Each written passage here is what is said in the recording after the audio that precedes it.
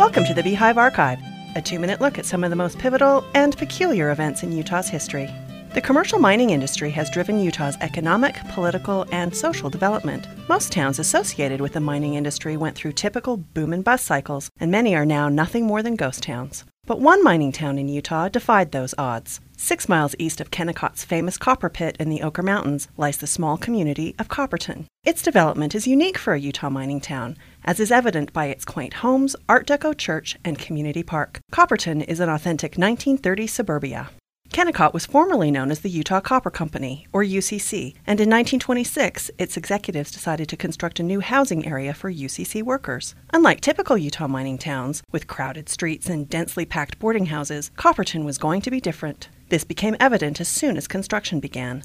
Model brick and stucco homes were planned on plotted-out streets around the already existing UCC baseball diamond. A community park was laid out, and a high school and religious buildings were constructed. Electricity was installed, and the paved streets had sidewalks and gutters. UCC employees and their families could rent a 5-room Copperton home for $27.50 per month, with UCC in charge of the upkeep. Homes were built between 1926 and 1930. The town of Copperton has endured the years of economic ups and downs associated with the mining industry. As a result of expanded mining operations in nearby Bingham Canyon, all company towns in the area, except for Copperton, were demolished in the late 20th century. Copperton eventually transitioned from a company town to private ownership, and while some non-residential structures were torn down, all of the homes are still standing and beautifully kept and occupied by current residents. As the only UCC mining town to remain intact, Copperton was added to the National Register of Historic Places in 1986.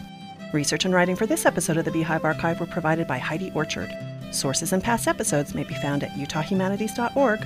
For the Beehive Archive, a production of the Utah Humanities Council, I'm Megan Van Frank. Visit us online at kcpw.org and click on the Beehive Archive link.